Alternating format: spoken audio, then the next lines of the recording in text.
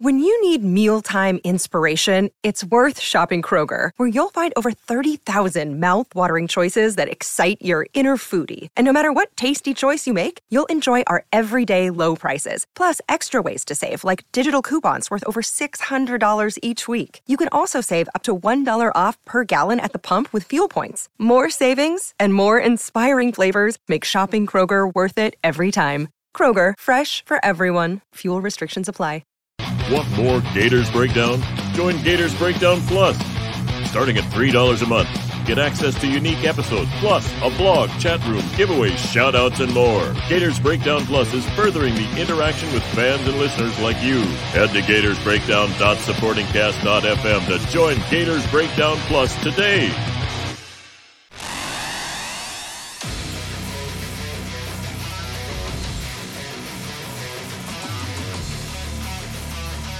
Gators Breakdown, because there's never a dull moment in Gator Nation. But all right, let's get started. Of course, decided to do this chat with Gators Breakdown Plus members, mainly because Florida has made their wide receiver coach hire.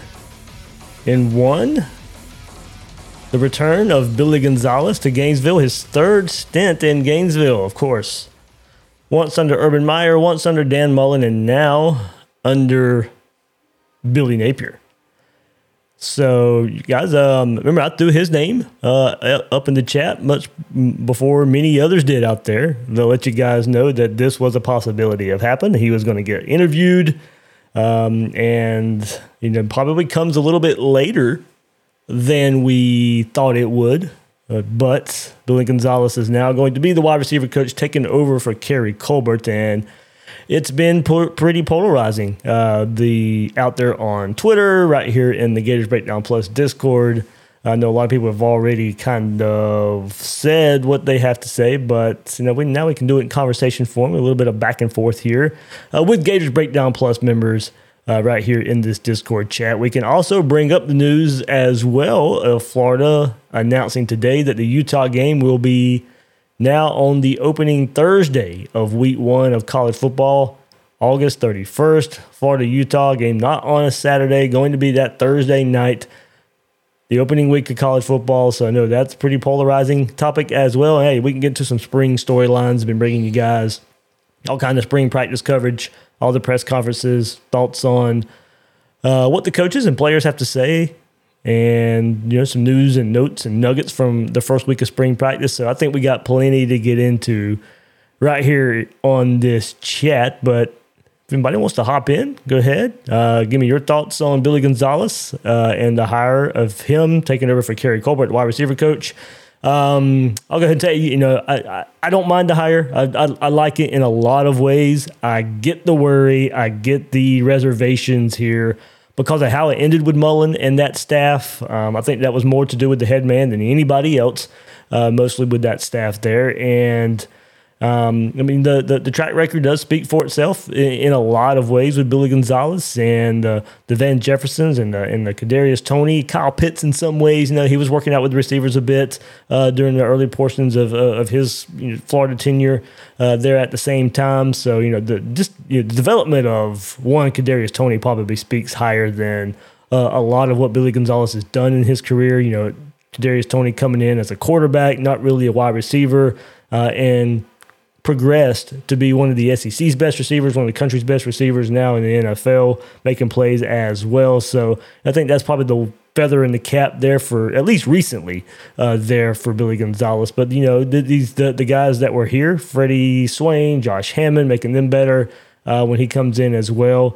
In that 2018 season. Kyle Trask eventually takes over in 2019. The passing game explodes. You see more plays from the wide receivers when they get better quarterback play at the same time. So, and a long history at Florida too, dating back to Urban and Percy and Riley Cooper, David Nelson. Those receivers there in the Jamal Cornelius early on in the early Urban Meyer tenure, just Bubba Caldwell. So you can names keep going on in that time, but of course, a long lineage there, at least in orange and blue, Florida Gator uniforms that you can point to there for Billy Gonzalez. So I like the hire. Of course, still, only one season away from Florida with the transition from Billy Napier, from Dan Mullen to Billy Napier. So still got the landscape of recruiting here in the state of Florida. He was in Florida at Florida Atlantic last year as well. Tom Herman doesn't retain him after Billy Napier doesn't retain him last year. Of course, that's an interesting storyline. Didn't retain him, but does come back a year later and brings back Billy Gonzalez. So there's many angles to go with this. I know recruiting is going to be a big angle here. The development hasn't necessarily been an issue. Recruiting, of course, a bit of an issue. And the higher rated wide receivers he did bring in the last stint at Florida, your Jacob Copeland, your Xavier Henderson, your Marcus Burke. Copeland never really reached his potential. Xavier Henderson, maybe this coming up last year, he gets to go around with Billy Gonzalez one more time. Maybe we see some more there. And of course, we're still waiting on Marcus Burke to break out as well. Most of his development at Florida, your Van Jeffersons, your Kadarius Tonys lately were receivers he did not bring in, and your Josh Hammonds, your Freddie Swains. He developed those guys, but not the receivers that he recruited and necessarily brought in. So, like I said, there's plenty of angles to come out with this one with Billy Gonzalez, but I like the hire. We'll see where it goes for Florida. But if you guys, Gators Breakdown Plus members, want to hop in, give your thoughts, go right ahead.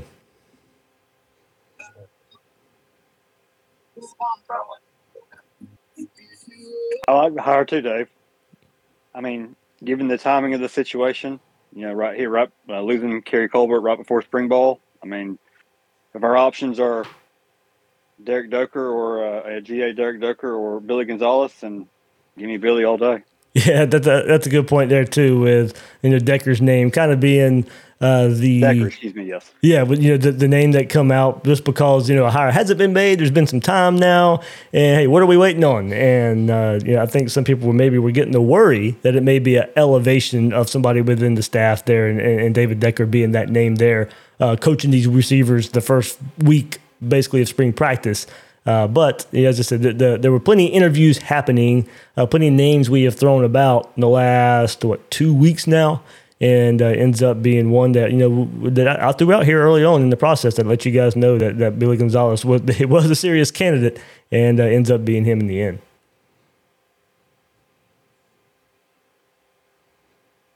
Well, honestly, I don't think it can be understated that the head coach matters the most in recruiting, right? Like when Billy Gonzalez was under Meyer, I don't think he really had a problem getting in high-tier guys, and then Mullen comes in.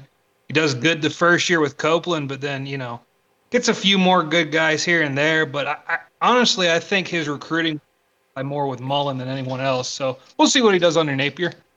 Yeah, I think that's part of it. One of the main things I brought up when his name was originally brought up a couple of weeks ago, and made sure I tweeted out today too, is like, I get the recruiting side of it. You guys know how much we talk about it right here on Gators Breakdown and here on Gators Breakdown Plus. And just the process of recruiting under Dan Mullen toward the end, it was just the process behind the scenes was not pretty.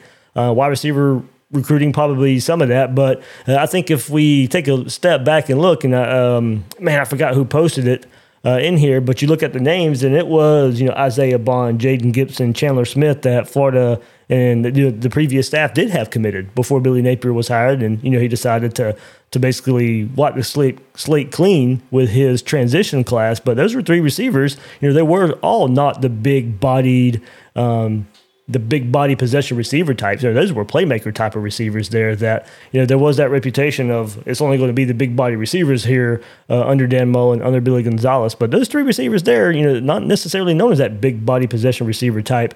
So maybe it was changing because maybe the offense was changing a bit under Dan Mullen, but, moving away from the spread more to a passing attack and maybe recruiting receivers that way. So, you can even point toward the end of Billy Gonzalez's tenure under Dan Mullen that, the receiver types were changing just a bit. So, every offer for recruiting goes through Billy Napier.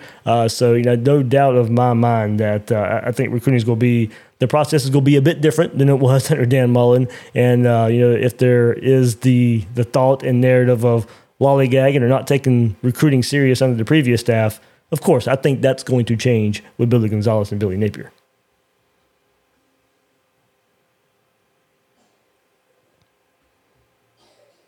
Anybody else want to hop in on the Billy Gonzalez hire? You guys usually aren't this shy.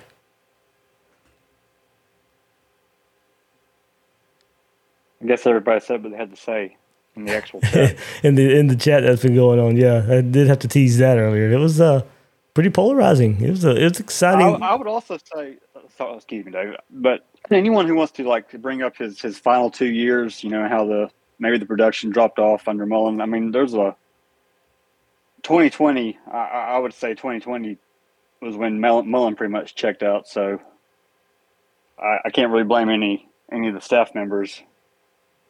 When the head coach, you pretty much he sets the example for everyone. Yeah, that's the interesting aspect of checking back in, I guess, would probably be the way to put that after the 2020 season and everything that was going on there, of course, and the way that season played out. And, we saw a lot of good with that offense. And, your Kyle Pitts and your Kadarius Tonys and Trevon Grimes and, Justin Shorter that year. Of course, that offense taking off and Billy Gonzalez being a huge part of that. But we know toward the end of that season and everything that played on and through 2020 and 2021, not necessarily the best. And, was it easy I guess it wasn't easy. Maybe the thought is to check back in once the head man himself kind of checked out, So I do think that can be bled down into the assistants and stuff. So, look, I get it. It is a polarizing topic there with Billy Gonzalez, because of who he was under last time. And, it's more of a, not take the easy way out. We'll have to wait and see, of course. But, Ryan, going back to one of your earlier points, the timing of this, being on the NFL timeline with Kerry Colbert getting hired. And, look, of course, we all would love to have Brian Hartline from Ohio State come in and be the wide receiver coach, OC, whatever, however you could get him here, but that wasn't going to happen. So I think we take a step back and realistically look at this. In the end, I think it's a pretty good hire there for the Gators. So, of course, we heard all the names, former Gators, Dallas Baker, name being brought up, Ike Hilliard, coaching at Auburn last year. So many, I'm trying to go through the list here because I remember having it. I want to make sure I didn't leave anybody out of the whole list that we had. Of course, you had the hire of Russ Callaway at tight end and him being young and trying to step up. Maybe having somebody there with experience here with Billy Gonzalez, not on the bad side of this either. But some guys we were pointing to had some NFL background. Phil McGagan was a name that was brought up last week. NFL background, coached at Colorado last year. Deion Sanders doesn't keep him around. He ends up in college football because he took a year off of personal leave in the NFL, found his way to get back into coaching in the college ranks there at Colorado. His name was the hot name last week, but Joe Filani, Taylor Stubblefield, Joe Daly, Dallas Baker, Ike Hilliard, Tony Sorrentino. Those were names we were all hearing over the last couple of weeks, and it almost seemed like it was really close with Phil McGagan. I don't know what happened there. I'm not going to pretend to know what happened there. It seemed like that one was pretty close, but not sure. Not sure what happened. So Billy Gonzalez was, as I said, not retained from Tom Herman and that FAU staff. He was hired recently as the tight end coach at Marshall, but finds his way to Gainesville before he gets stabbed. I guess that's the interesting angle too. Why not another Power 5 job? I think what we go back and point to for Billy Gonzalez, I think was probably worthysome of a Power 5 job. Staying in the state of Florida, was that a priority at all last year going to FAU? But of course, I just said he was at Marshall, so I'm not sure why. If I can understand for some of those Mullen staff members not getting Power 5 jobs, but Billy G, I thought there was enough credit there where he could get a Power 5 job. But I think that's something that's interesting to look at too. Is why no other big time coaches reaching out for Billy Gonzalez. It's interesting that C-Rob gets a Power 5 job, and we were all kind of weary on him. And Billy, just kind of goes off to Marshall, you said? FAU last year, and then Marshall as the tight end coach. Ain't that a trip?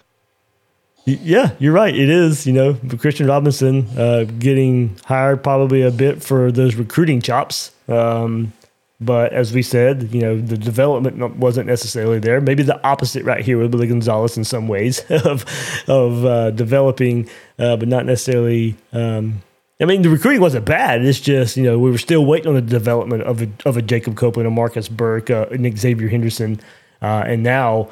What can he do? I'm excited to see what he can do with the Andy Jean and the Aiden Mizell and the Eugene Wilson.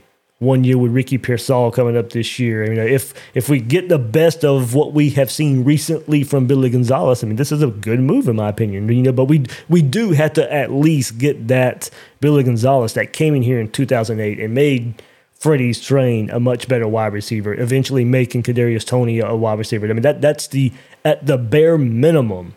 That's the Billy Gonzalez we have to see in Gainesville under Billy Napier.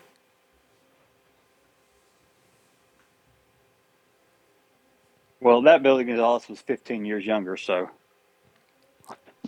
No, I meant 2018. When he makes that, when he comes in and makes Freddie Swain better. 18, yeah. I thought you said 08. No.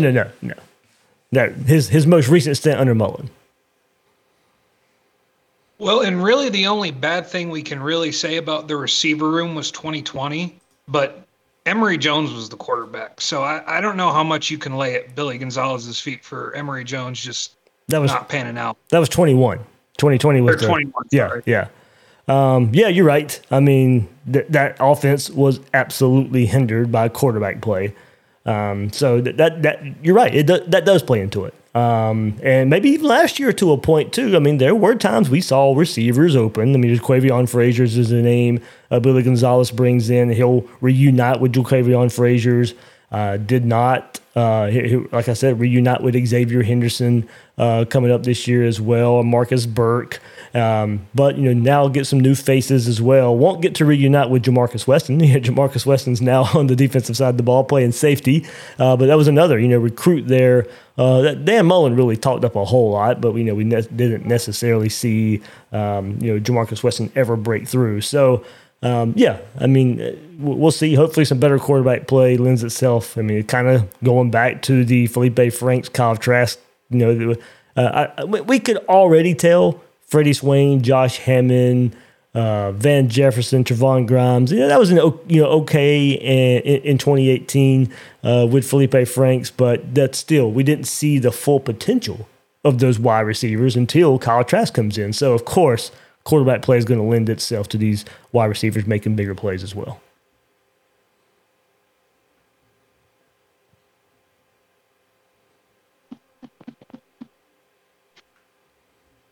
Can you hear me? Got you, Bull. Okay. I don't know.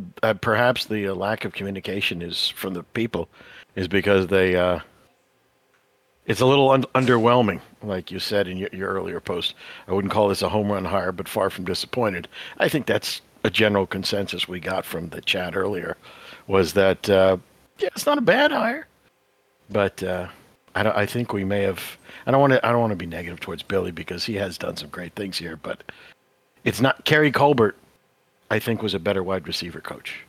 And everybody was pretty happy with that. And that Billy had the opportunity to keep Billy Napier had the opportunity to keep Billy Gonzalez. But instead, I think he did trade up to Colbert. Now that Colbert's gone, maybe Billy Gonzalez was always his second choice. It could have been. Also, maybe it was a look of completely cleaning house last year. And that happened. But a year later, bringing him back, I would like to know, and I'll ask around and see if I can find out more about that dynamic of maybe why not keep him here and then bring him back a year later. As you said, it would be interesting to know was there some thought to keeping him last year, but just completely cleaning house. But then a year later, kind of reassessing, and if he was going to keep somebody last year, maybe Billy Gonzalez would have been one. Christian Robinson's name, bringing him back up, was a name that was under consideration for staying as well. But yeah, that's I do think that's a angle to this that is pretty interesting.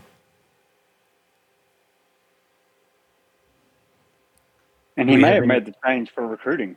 Colbert's probably a better recruiter overall, especially he's a little younger, right? I mean, I imagine he is. I don't know how much younger, but I mean, for this day and age, he probably wanted to, on top of, like you said, completely cleaning house, he wanted somebody that he felt would be a little bit more aggressive in the recruiting. Yeah, now got a lay of the land as far as recruiting goes, what it takes. NIL is going to be a huge factor in this too. And Billy Gonzalez hasn't, it's only been the one big, when NIL's played a huge factor for Florida recruiting going back to the 2023 cycle. So it'd be Billy Gonzalez's first time under Billy Napier and under the big influence of NIL in recruiting as well. Hey, if it's all about money, maybe it doesn't matter too much who the wide receiver coach is.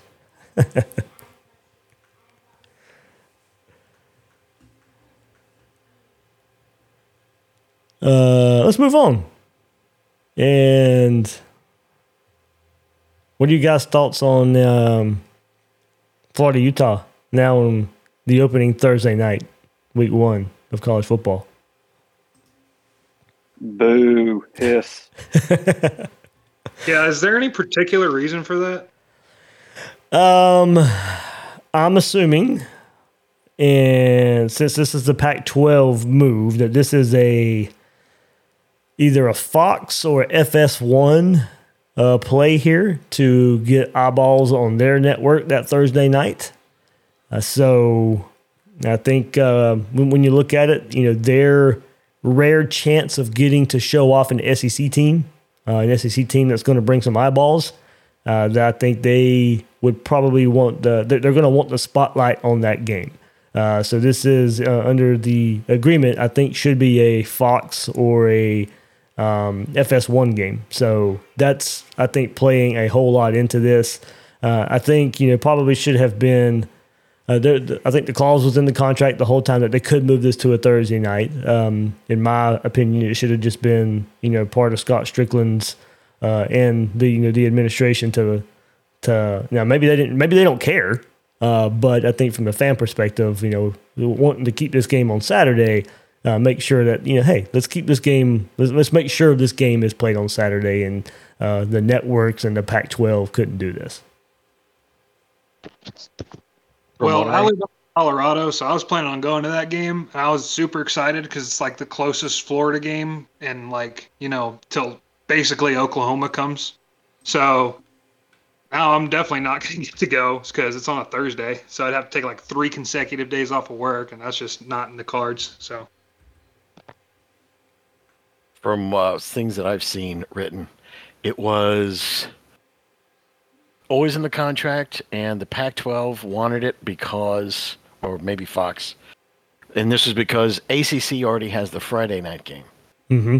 So it's going to be Pac-12 SEC on Thursday night, ACC versus I forget whom on Friday night, and then the regular slate beginning that following Saturday.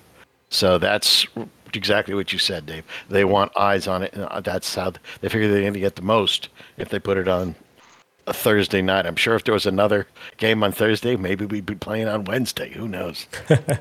Or move it to week 0 like they did Florida Miami that one year. But it is. And I'm reading the article even now from the Utah side, and it doesn't say anything about a network. But I'm pretty sure it's a Fox FS1 thing here, and not ESPN. I think unless the Pac-12, the conference gets to make that decision, I would think ESPN would want to keep it on a Saturday. I think, but and like I said, unless it's just the Pac-12 making that decision, but I'm pretty sure the Pac-12 making that decision on behalf of the TV network, and I'm pretty sure Fox FS1, wherever Fox wants to place that game, will be, Florida, Utah on that Thursday night. I hope it's at 10:30. That's an interesting. That's the interesting side of this too. It could be a later kickoff just because of that. Oh, my mic was on.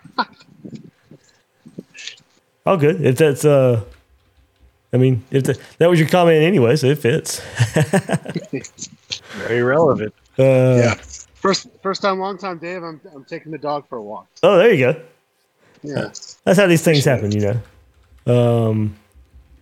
I'm trying to see. I know I put in the chat earlier the football schedule for week 1. Not really all that good, but I'm trying to now see who's on that Thursday night. If it could be a late kickoff, that's a good thought. Well, that Saturday is pretty loaded too, right? FSU, LSU, and there's some other. FSU, LSU is actually that Sunday, so we don't have to worry about. Yeah, don't have to worry about that game. That Thursday, Nebraska, Minnesota, and I'm sure that's going to be a Fox game. So there you go. If Fox does play into this, Nebraska, Nebraska could be your early game. Florida, Utah could be a late game. I think Big Ten Network likes to throw that first. Oh, you're right. That could be. Yep, that could be Big Ten Network. Yep. Or one could be Fox. One could be FS1. Right, there you go. Yeah, that's exactly what I was about to say. Yeah, that was my next. You could have a split of Fox and FS1. So, I think we got to see what. I mean, I know the Pac-12 has an agreement with ESPN as well. The late night, they get a lot of those late night games. So it could be an ESPN game still. But I'm thinking Fox, FS1 have a role in this too. I have an adjacent question, Dave. Yeah. If you know. Will Cam Rising be playing in that game? Will he be recovered? I think that's a good question. Don't know how far along he is in his rehab right now. But now, I mean, of course, I don't think that window probably isn't all that great. But now, I mean, there's 2 days that he doesn't get to. It's 2 days shorter now that he gets to get ready for this game. So I don't know if that plays into it at all or not. I can't imagine 2 days. It's going to be all that big of a difference. But overall, for that game, still a big storyline. We can really look out for. They lost their 2 big tight ends, correct? Keithy came back. Oh, Keefe did come back. Yes. We had a problem with him. Yep. But he did come back. Now I'm really just searching for if there's any inclination this could be a Fox FS1 game. So, Dave, I think this is where Mertz's experience is going to come in huge because they've got an elite defense. They're bringing back almost everybody. They probably have the best nose tackle in the country. It's going to be and now it's a night game in Salt Lake City. I mean, you can't put much of a harder task in front of Mertz than this. Yeah, good point. I did bring up his experience paying off, especially compared to Jack Miller, and that you're right. That is a good side of this. He will not be. Don't get me wrong. I know you playing at Baton Rouge and Death Valley, LSU. There's very rare. Nothing's like that. Hardly anything is like that in college football. At the same time, he's played in those Big Ten stadiums and those games. He's not going to be. He's not going to be shell shocked. Now he could be surprised by LSU, and it could be a little bit different, but he's not going to be shell shocked. It's not going to be his first time playing in front of 100,000 screaming fans. And now in the first game of the season, Utah the same way. It's going to be an electric atmosphere there in Salt Lake City. But you're right. He himself, it's going to be business as usual for him. He's not going to be taken aback by the spotlight being on him in that game. And I mean, with their front, I mean, it's just going to be hard to run against them. So he might have to throw a lot. Yeah, good point. We'll see what this, how this offense plays out. I like what Florida brings back up front, and the running backs are a big episode for the running backs is today on Gators Breakdown. But yeah, you're right. He's gonna have to make some plays, and throughout the season, this run game, there's gonna be times it's gonna be tough for him, and Utah's probably an opponent where they are gonna have to prove their worth a bit, and I'm sure Utah's gonna make Graham Mertz beat them based off of his history. So I can see them, just loading up the box and just making it difficult just based on pure numbers alone for most of the night for Florida and making Graham Mertz go on the road and beat them.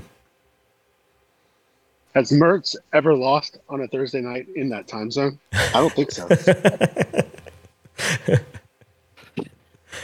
There we go. I think Mertz will be fine, honestly. That stadium does not look that big, and the Big Ten has some powerhouse stadiums, Happy Valley, the Horseshoe, the Big House. Like, it's no joke playing going on the road in the Big Ten. So I don't think Mertz will have any problem with the Utah crowd.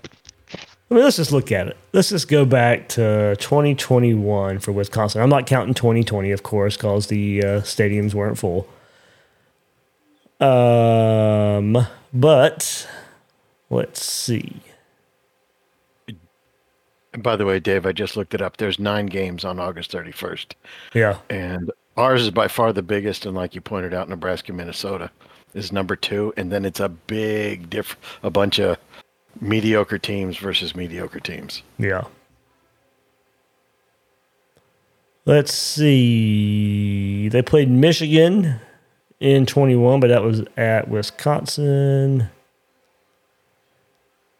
Man, so in 21, he didn't really play. They played Notre Dame, but that was looks like a neutral site for, I guess, quote-unquote neutral site versus Notre Dame in Chicago.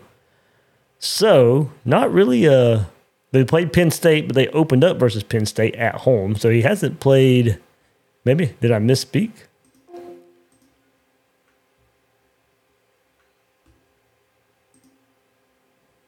Let's see, in 22, which would have been last year, played at Nebraska. Yeah, maybe I just assumed that never mind, played at Ohio State. There we go. September 24th, last year. Lost 52-21. But yeah, so there you go. Playing at Ohio State, yeah. LSU, the big stadium, Utah, not going to be his first rodeo. LSU, different, of course. But, did play at Ohio State last year.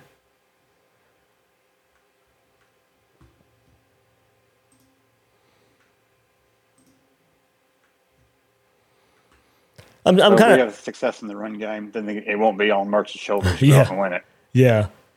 Going on that, I guess I'll look for a silver lining. At least on that Saturday, we get to watch the other games now.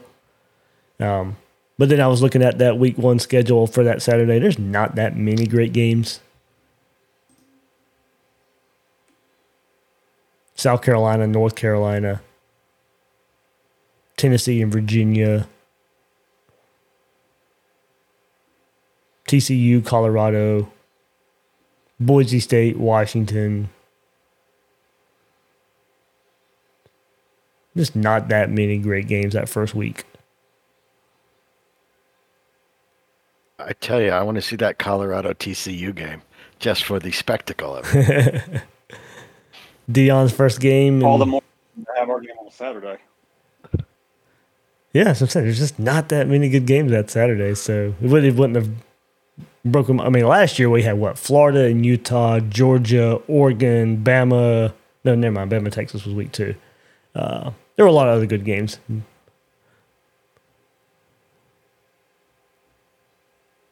But they were so good I can't remember them. The only one that matters.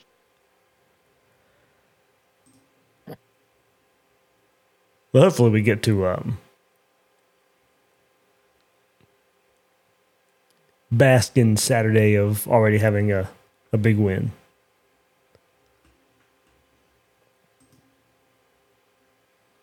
Any spring storylines you guys want to talk about? Been pretty busy with the press conferences and, as I said, the running game, running backs, Jabbar Jaluk, ETN, Montrell Johnson just put up that episode today. So it's a lot of good stuff there. Armstrong seemed to really impress, for talking season anyway. Yeah, that's exactly what I was about to say. I was impressed with what he had with his talking. I want a defensive coordinator that negotiates with a hammer. I figured out the formula. You want all your offensive people to be from up north and all your defensive people to be from down south. There you go. Yeah, works for me. whatever wins. But man. our head coach is from the South too. He's also an offensive guy. So Allegedly. Bull Gator with the zing. Dude, I'd only hire coaches from Ohio. Yeah, there you go. What's Jim Tressel doing these days? Baseball's up 4-2 if anybody gives a flip. There we go. Who But we yeah, playing? on You Austin, know. yeah, on Austin Armstrong. I mean, the age is probably the biggest detriment, but of course, not green. Called defenses the last 2 years at Southern Miss, and I think really impressive with the in front of the microphone, and now you've heard players kind of share how exuberant he is out there at practice, and getting them hyped up, and he's running everywhere, and I know I didn't. I mean, I don't think you have to be that way to be successful, but maybe the change, and I think even Billy Napier kind of said, it's different than what Patrick Toney and how he approached it, and now we'll see if that bleeds over into game day for as far as the hype and the excitement that that Armstrong can kind of shed along to his players. So it's that approach, the aggressive approach, his mannerisms, the way he carries himself. I think it certainly looked different, and hopefully different means better. Doesn't always mean that, but hopefully with this, some more experience in this same system. The system's not changing all that much. I think all this kind of paired together. I mean, we can't go into every year saying it just has to be better. I mean, we can say that. We said that for years about the Florida offense, and just went year by year by year by year until finally it fixed itself. For this defense, I hate to say it, but eventually it has to get better. But wait and see, I guess. Well, it seems that Billy has a type when it comes to defensive coordinator. Young, up-and-coming guys with, what appears to be bright futures. But I remember when they first brought in Toney, one of the big complaints was his youth. And now Armstrong is, 6 years younger than Toney? Saban wanted him for a reason. As linebackers coach. Now, true, it wasn't as a assistant. It was on field, but still. Yeah, but speaking of Saban, though, I mean, if you look at Kirby Smart's resume when he was DC, he had 1 year of coaching defense at Valdosta State, a couple years position coach. I mean, you do a blind resume comparison, Kirby and Austin Armstrong, pretty much the exact same resume. About the same age, too. Yeah, I was about to say, what was Kirby's age when he was like 32, maybe 33. Yeah. If you want to have some fun, look at Valdosta State's coaching staff. Oh, I know. It's insane. I mean, I grew up in South Georgia, so it was always, it was always in the back of my mind. And of course, in the mid to late '90s, and it was the air raid, and you had Mummy and Mike Leach, and it was really popular at the Valdosta State coaching tree.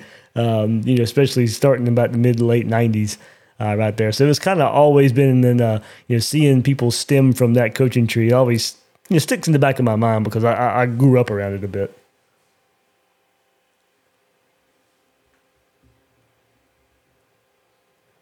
But it is interesting,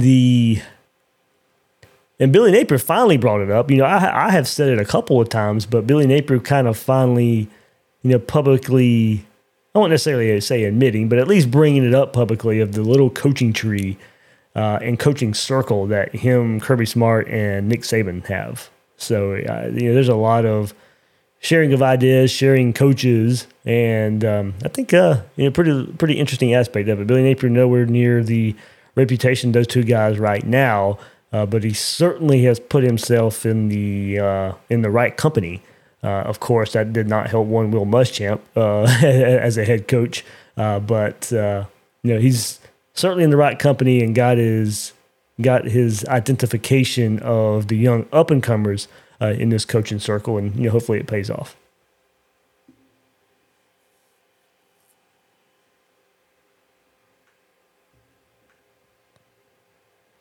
Anything else catch your guys' eyes or interest through spring ball so far? I kind of like just like through those 4 days, I kind of like hearing that both sides of the football are making plays instead of it being like very one-sided.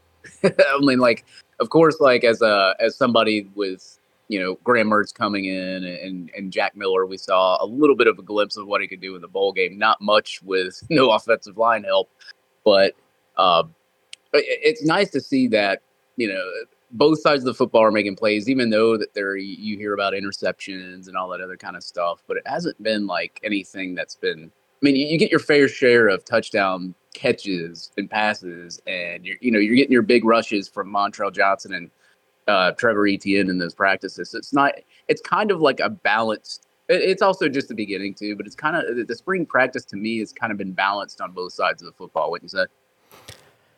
From what I can glean, Dave, yeah, I think so. Kind of what I'm hearing as well. You've heard interesting that I've heard some the safeties Wilson and Miguel Mitchell getting in on the interceptions and the turnovers.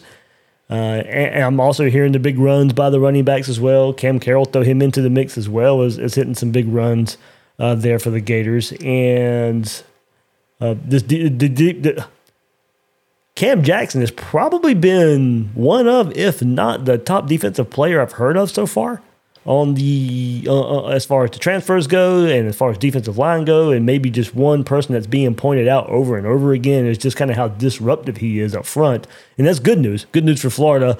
And I'm not, of course, you bring him up, and it's like, okay, well, who's he going against on the offensive line? Who might be struggling there?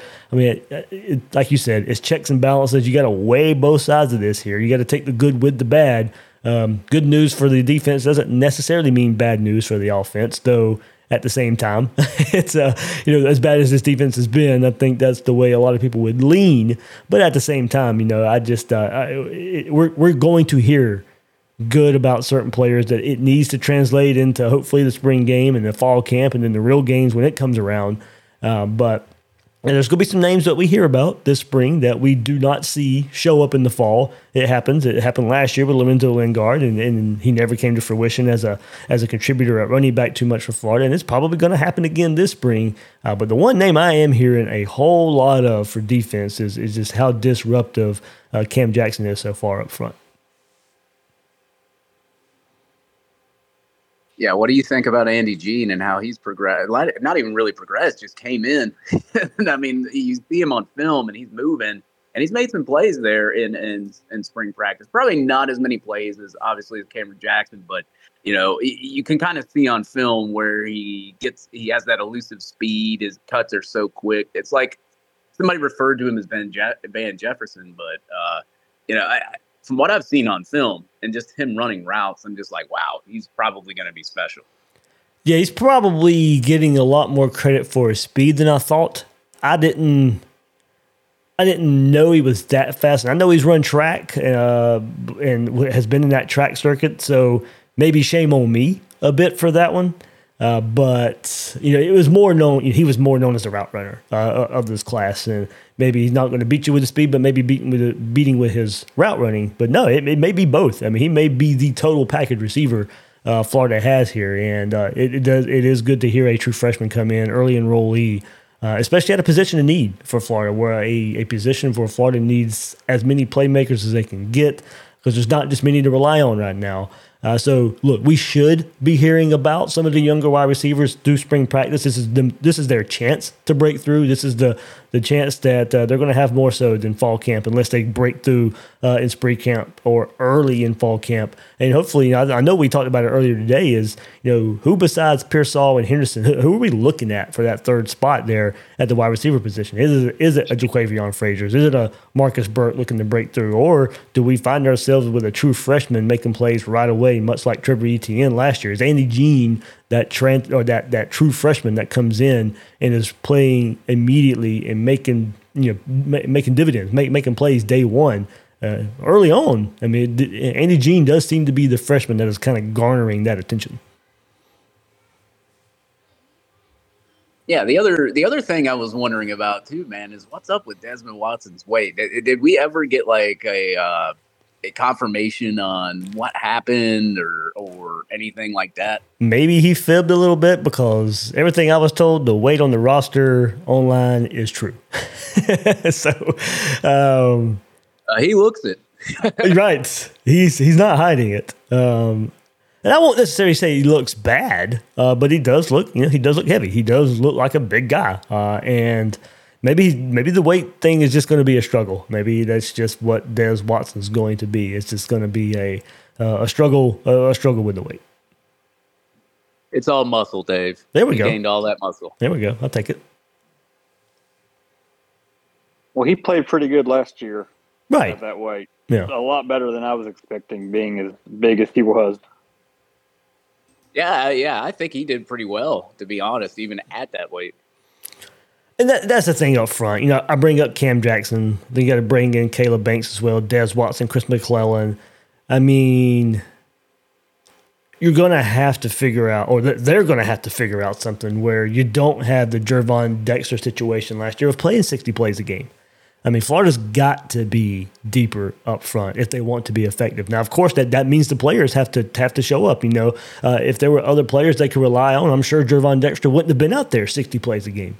But the reality was Florida just didn't have a lot of help around him. They weren't deep behind him. He had to be on the field, even playing, whether it be closer to the middle or on the edge. He had to be out there a whole lot. So it's up to a lot of these players, the transfers, the young guys that need to develop to give themselves some more help so they're not out there 60 plays a game. Say, get off the field on third down and you won't have to worry about it. There you go. That's the that's obvious. That's check mark number one. That is check mark number one there. That was my thinking right there too.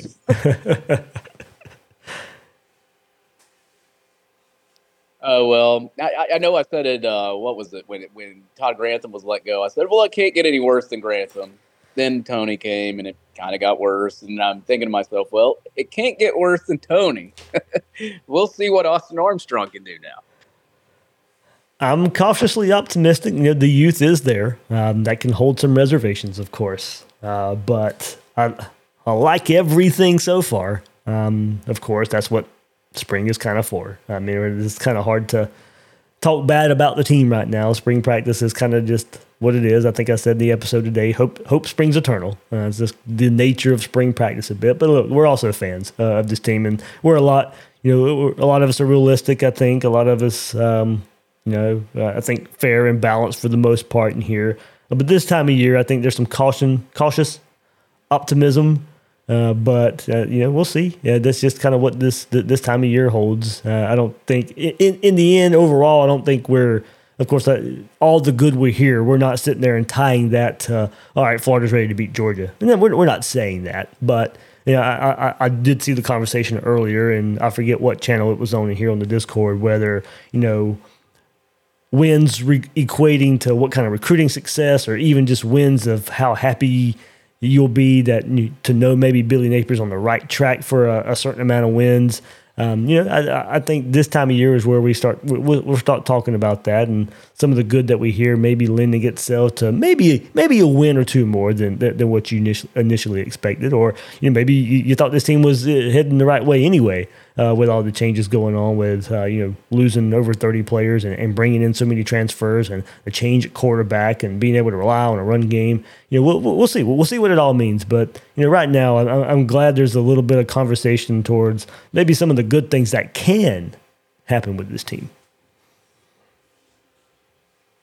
Yeah, I also like the fact that I can't say that I'm happy that some of the players that transferred out, because there were some that I was like, man, that sucks. Yeah. Like Donovan McMillan, some of those guys.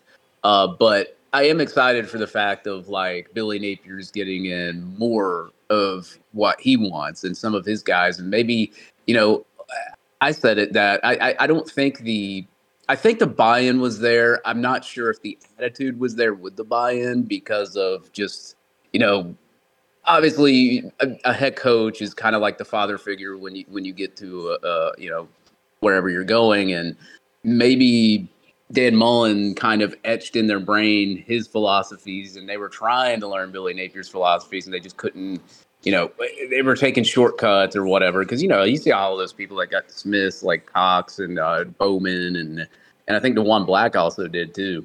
But, like, I think that they were trying, but it was kind of just, like, more of a mental thing with them. And I'm just excited, first of all, because I think there's going to be an attitude change for real this time with more players. And on top of that, obviously, the transfers that Billy Napier brought in last year were the best players on the team. So that's kind of what makes me feel a little bit more optimistic about him getting in his guys too. But of course, it's put up or shut up time when the season starts. And you got to see it. But I'm cautiously optimistic from that standpoint. Wasn't Jack Miller his transfer? Yep.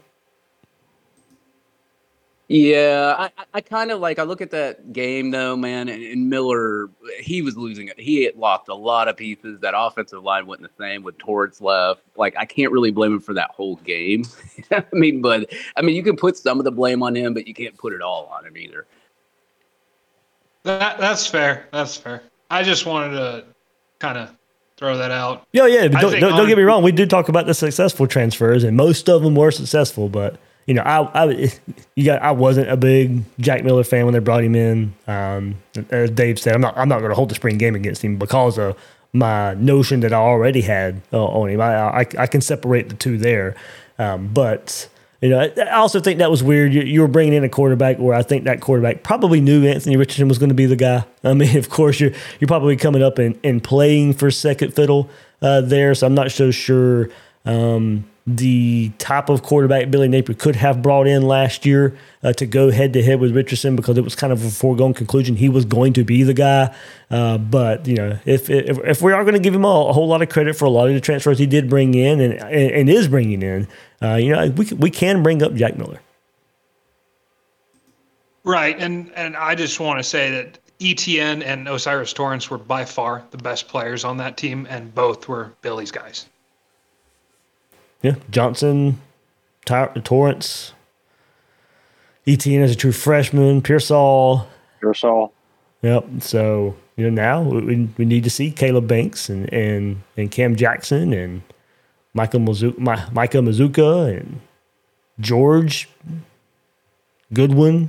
That battle there at right tackle. I think there's plenty of opportunities of guys to go out there as transfers and prove they're going to be instant contributors. And continuing on with Pearsall this year as well as leading that wide receiver core. There's gonna, Billy's plan. We're gonna see it this year. All the transfers he's bringing in, they're going to have to play integral parts, and it will be disappointing these guys that he's brought in that we are thinking going to be instant contributors. Not only just contribute, but also at the same time be difference makers. Yeah, you're not going to hit on every kid that you bring in, but the hope is that you hit on more kids than what the last staff did, bringing them in. The last staff started off good with the transfer portal too. Yeah, they did. They did. So, do you think the depth of the roster is substantially better than Billy's first year going into his second year? Ooh. That is a good question. Defensively up front, yeah, in some ways, I do think so. Cam Jackson replacing Jervon Dexter in some ways. I think maybe he can be a versatile piece along like with Jervon Dexter, but I think maybe if you can settle him into maybe one position there up front. If Des Watson can play more snaps, you bring along Chris McClellan, who should be further along. Banks to come in there at the same time, and then to go along with the experience that Powell Ryland and Newman Mielen bring back, that they got back a lot of experience last year. I do think up front for Florida on the defensive side, I think you can maybe consider them deeper up front on the defensive line, maybe even deeper on the offensive line, even after losing Tarquin and Ethan White. They still might be a bit deeper. Josh Braun last year, we figured he was a depth piece last year, but they didn't have to go rely on him a good bit last year. We didn't see him play a whole lot last year. And so I do think there's a potential, at least in the trenches, Florida is actually deeper this year, going with the starting 5 this year. And I do think they feel pretty comfortable with 8 or 9 guys behind those starting 5 for the offensive line. Receiver, we'll see. I think that's a kind of a toss-up there. Quarterback at the same time, if Mertz can play well, maybe it's a wash. Running back, I think, can be deeper. Secondary, maybe not as deep, but hopefully still better. if Miguel Mitchell, Kamari Wilson at safety can be an improvement over what we saw last year, they're going to have. I mean, they need to be, but behind them, there's not much to point to.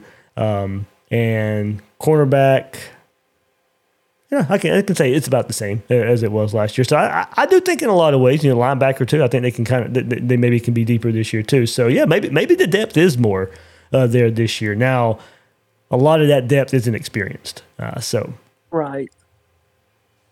Well, I was kind of curious if they were going to go look into like safeties or anything like that during this second transfer portal part of the season. Yeah, I do think so. I think safety is still a spot that they will try to hit. Maybe even another offensive lineman. With the departure of Tony, do we know if we're going to go out and try and get a safeties coach? I don't think so. I mean, you don't have a spot for one now. So Corey Raymond's going to do the double duty. Yes. Well, and hopefully the secondary will be better if the front 7 can actually put pressure on the quarterback. Yeah, hopefully a better front and one voice on the back end lends itself to a better defense. So it sounds like I can pencil you in for 15 Wednesday. National championship, Heismer's. Let's go. I still think they could even hit receiver again in the portal. There's still room on this roster. Do they go after another tight end? I mean, look, Boardingham's another name. Speaking of spring storylines, that I keep hearing about him coming out of every practice, and hopefully that's not one of those. Just because of the position. Hopefully that's not one of those names that we keep hearing about in practice behind the scenes that doesn't show up. Hopefully Artis Boardingham is a tight end they can count on with Odom and Zipperer in that mix. But tight end, safety, I think edge rusher. I mean, I think you have to throw that one in there too. Powell Ryland, like as I said, is the only proven guy they have there. I think we like the potential of maybe a Scooby slide in there and playing some, as Billy Napier said, or Jack Pyburn as a young player. But if there is a way in this second portal window you can go get somebody who's a little more proven, I think you go out there and go get them. So receiver, edge rusher, safety, maybe another tight end. I do think there are some openings for Florida to continue to hit the transfer portal after spring practice. I mean, aren't we still going to take another quarterback too?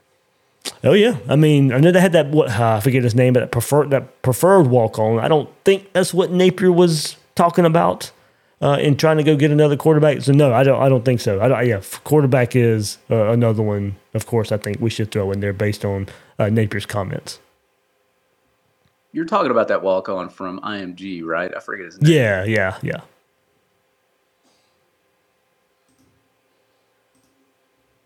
One of those guys at Ole Miss got to be transferring out after spring practice.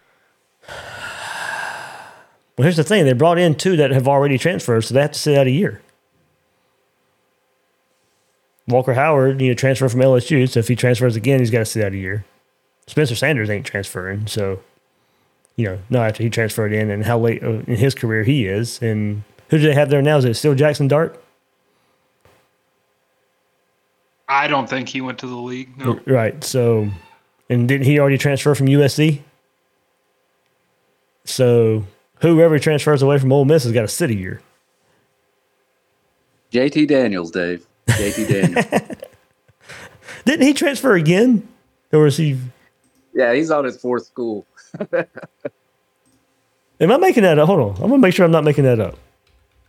So I think it was Georgia, then he transferred. It was USC, Georgia, West Virginia, and then now I can't remember what school he transferred to. He did transfer again, right? Let me see. Yes, he's at Rice now.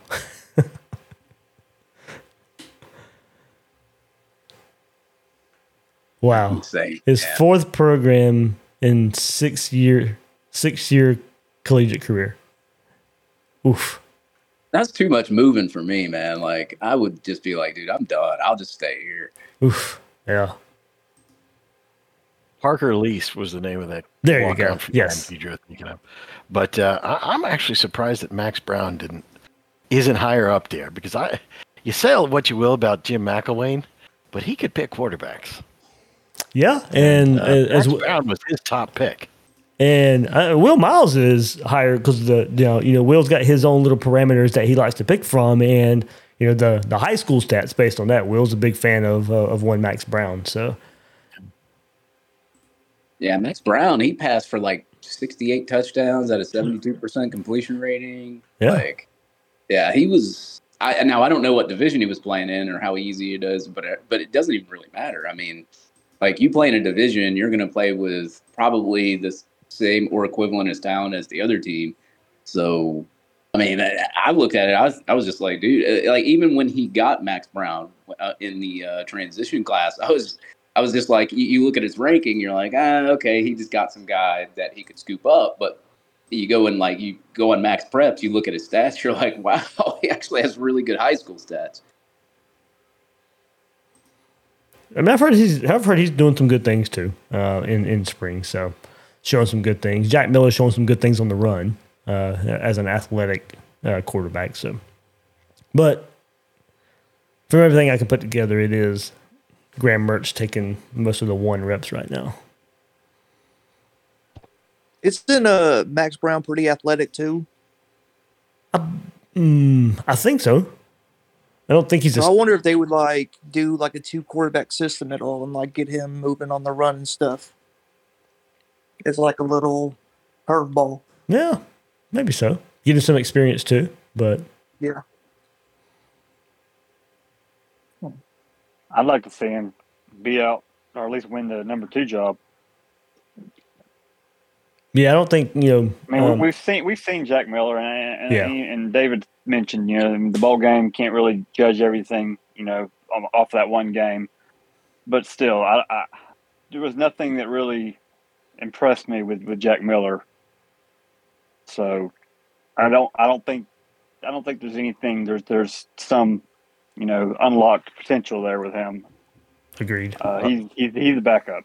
So I was going to say that I went back and I watched. He was actually pretty decent at throwing on the run, but when you have no offensive line, you're going to have to run for your life anyway. So, yeah, well, he had to do a lot of throwing on the run that game, but still, I don't see him. I definitely don't see him competing for the number 1 job.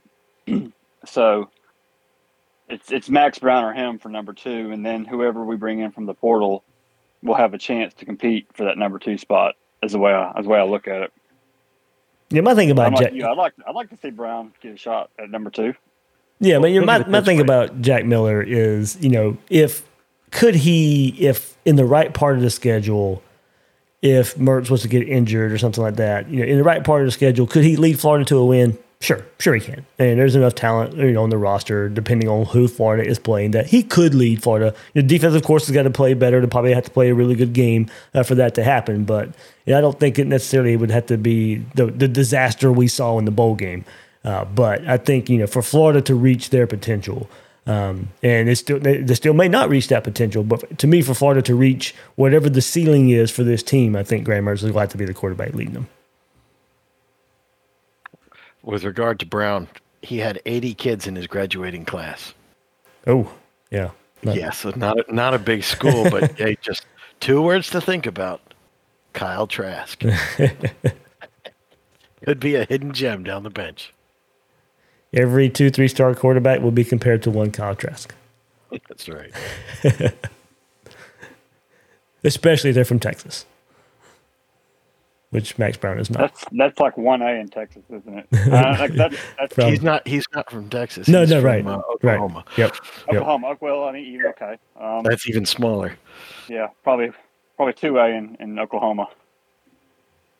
Yeah, and speaking of Texas, I looked at I always look every year to see where the most talent comes from, and usually it's Florida. Like this year, the high school talent's all coming from the state of Texas. It's crazy. I don't think I've ever seen it like that before. Yeah, I noticed that too when looking through some recruiting stuff. The state of Florida, not as friendly this year, which is why I was really hoping the 23 class, that we would capitalize on the 23 class because the 23 class was loaded in the state of Florida, not as friendly this year. Well, that's happened before, but then it comes down to the draft day, and more people are drafted from the state of Florida than anybody else, and it's not close. Going back to Miller just real quick, if we're going to give him credit for having a terrible offensive line in the bowl game, Mertz had a terrible offensive line basically his whole time in Wisconsin. And a terrible system. Yep.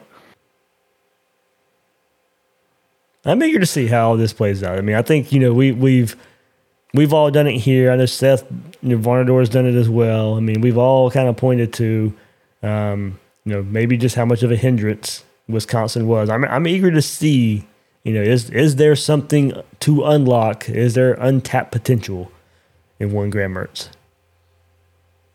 It's fun. If for everyone who hasn't watched Seth Varnador's video, I encourage you to do so because he really breaks it down. But one thing you'll notice is that he has to take 4 plays from this game, 5 plays from this game, Yep. 3, because there's no game that he can just focus on. Well, he passed 6 times in this quarter, 4 times in this. No, he maybe passed 6 times in the entire game. And 5 of those were on third down. Right. Yeah, I ran a statistic on his time at Wisconsin. I think they ran the ball 62% of the time, and he threw for 37. And then he had pressure. He was pressured 31% of the time on that 37% when he was throwing. He's brutal. Like I said, and 2 things. My favorite saying, and you guys have shared it too. 2 things can be true at the same time. The Wisconsin offense didn't do him any favors, and at the same time, he didn't do them any favors. That can be true. That can be true, but I hope it's not. Yeah, his touchdown to interception ratio is still pretty awful. I mean, you can attribute that to the offensive line, but at some point, the quarterback's got to be able to not let that happen, Yeah, there are a few times in Seth's video, and then when I went back and watched too, there were some throws. I'm just like, who are you throwing to? Or why are you throwing that? I was just like, this time you do have a clean pocket. And you're either throwing late and the ball gets picked, or it's just inaccurate. And so, now maybe he's trigger shy. Maybe he did a little bit gun shy there from an offensive line that gives up a ton of pressure, and he's just expecting pressure and it never comes, and he forces a throw anyway. And there's so many ways to look at that, but there are times where I even looked at it and was like, I don't get why there is a bad throw there.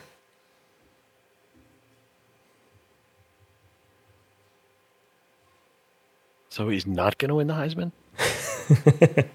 He's going to finish second, Bull. Right.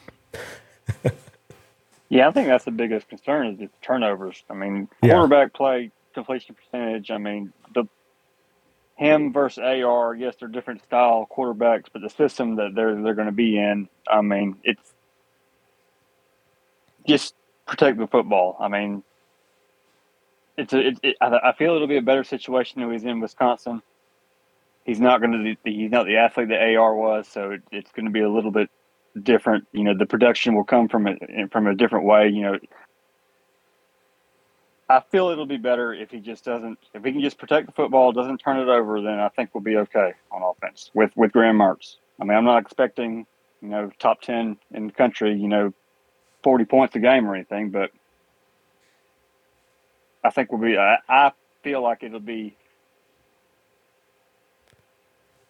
That same amount of production or better than last year, just because of the inconsistency we had with AR. Yeah, and that type of offense can work if you're running the ball well on first and second down. And Florida could be asking him to throw on third down, but hopefully it's 3rd and 3 or 3rd and manageable, and not 3rd and 7, 3rd and 8. Hopefully there is times where Florida's just dominating running the ball on first and second down, and you're just asking him to convert some third downs, but. We know in today's college football, you need a quarterback that can move the chains, that can carry the offense to a point, throw on first down successfully. I mean, Florida's not going to be able to run the ball on first down all the time.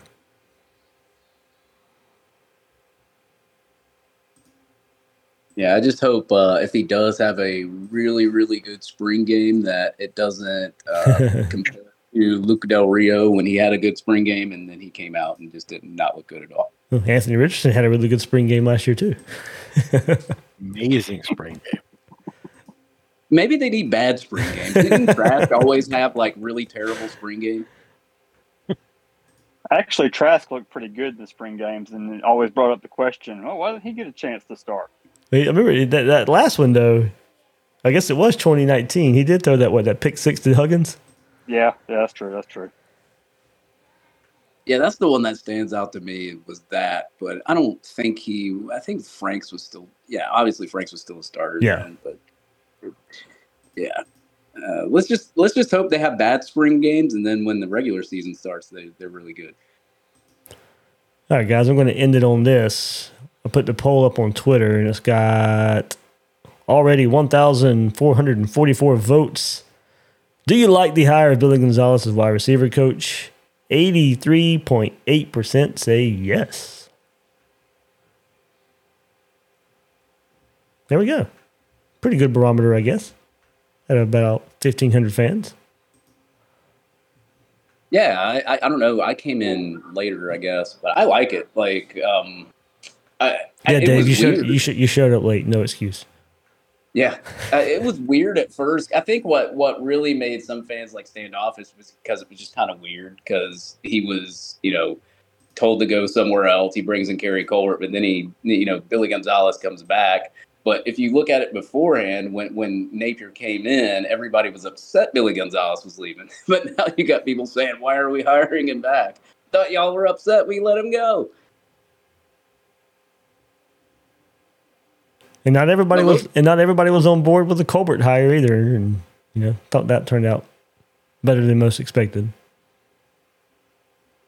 I heard I know Phil McGowan was like a big name that was supposed to be. Yeah, I guess they were interviewing. Yeah, I did bring that up. I don't know what happened. Yeah, I don't either. I did bring that up. I have no idea what happened there.